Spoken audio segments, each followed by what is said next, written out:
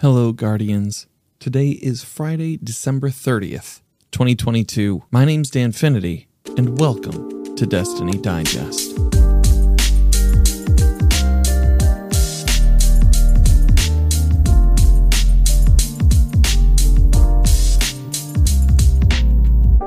We're going to keep things short and simple because it's been a slow news week, but one of some importance. First, before we get into that, I wanted to thank everybody who donated to the Second Helpings Feeding Frenzy 2022 that we did on Wednesday. We ended up raising $5,640 to date. I am going to keep the link open in case there's any last-minute stragglers that want to donate. But I just want to say thank you guys from the bottom of my stupid little heart. You guys did a tremendous amount of work for them. I believe they tweeted saying that it was the equivalent of 3,080 meals that will be given out to people in my community. So thank you so much for all that you do. Now into the brief news this week. This is Dylan's final watch. Thank you, Dylan, for all that you've done for the Destiny community, to keep us informed, to humanize the community manager role, and for all the bread memes. As you've probably noticed, Destiny has had a lot of connection issues lately, especially with servers. I myself had a few weasel errors when completing different activities with folks. One to the point where we were running a legendary Seraph Shield with somebody, my friend Ghostface Joker, and it booted him at the first boss. It was a whole fiasco. On Wednesday, December 28th, the Bungie Help team posted out, as the team continues to investigate issues causing numerous error codes, the Destiny API will remain offline.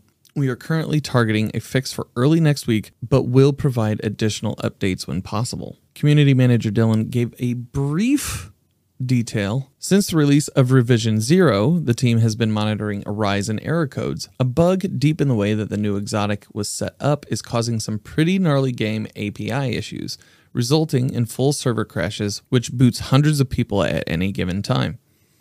This could also result in the final moments before an error not being recorded, leading to reports of a triumph not being honored or a job being lost. In the last couple of days, the team has gotten closer to identifying the root issue, but we are faced with a few options. 1. Disable the new exotic entirely, which may not prevent the overall issue. 2. Disable the API, which will make transferring weapons a bit more difficult. And 3. Do nothing while the team continues to investigate a potential fix and continue to watch players hit error codes. Option 2 felt to be the best. While we understand the inconvenience, this not only lets players continue to engage with the new mission and exotic, but also prevents the continued onslaught of errors and missing item reports. It's always tricky when triaging issues like this, especially during the holiday period, but we feel we've landed on the best option for players during this time. The team is looking to provide additional details as they can, so please stay tuned to Bungie Help for more.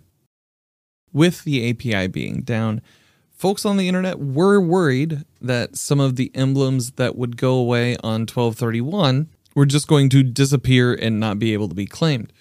Bungie Help earlier on December 29th said, Bungie rewards that were set to expire on 12/31 will have the claim by dates extended.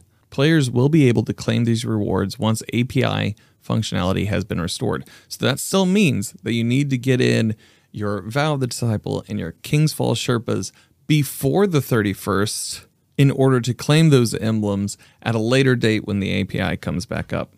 I know producer Seth is really gunning for that King's Fall emblem, so we'll be helping folks out later on today if you haven't run King's Fall yet. I believe it's like 10 Sherpa clears or something like that. I don't know. It's a number.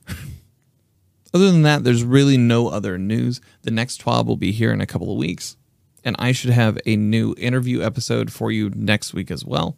I will say there are a couple of videos that you should definitely check out. Datto's Destiny 2, 9 more small and petty things I'd like to see fixed was an excellent watch. A lot of quality of life, changes that he would like to see brought in, and many that I agree with. Specifically, whenever you put a banner down, that it should reload all of your weapons for you. Small stuff like that. It's a really solid, thought out video.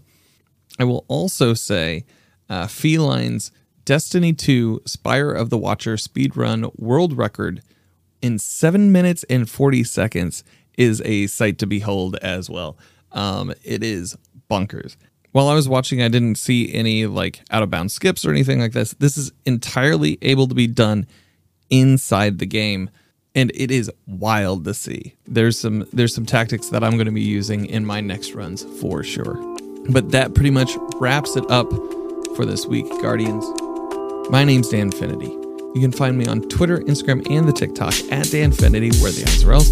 You can find me on Twitch 3 days a week, twitch.tv/Danfinity, helping Guardians through PvE content. If you'd like to support the show, please remember to rate and review on your podcast platform of choice. Anything you say helps us in the algorithms, and this show is also listener supported. So if you want to give $3 a month to help keep the lights on, head on over to coffee.com/Danfinity, ko-fi.com/Danfinity. All the links are in the show notes. Thank you once again. Have a happy new year, and I hope you find what you're grinding for.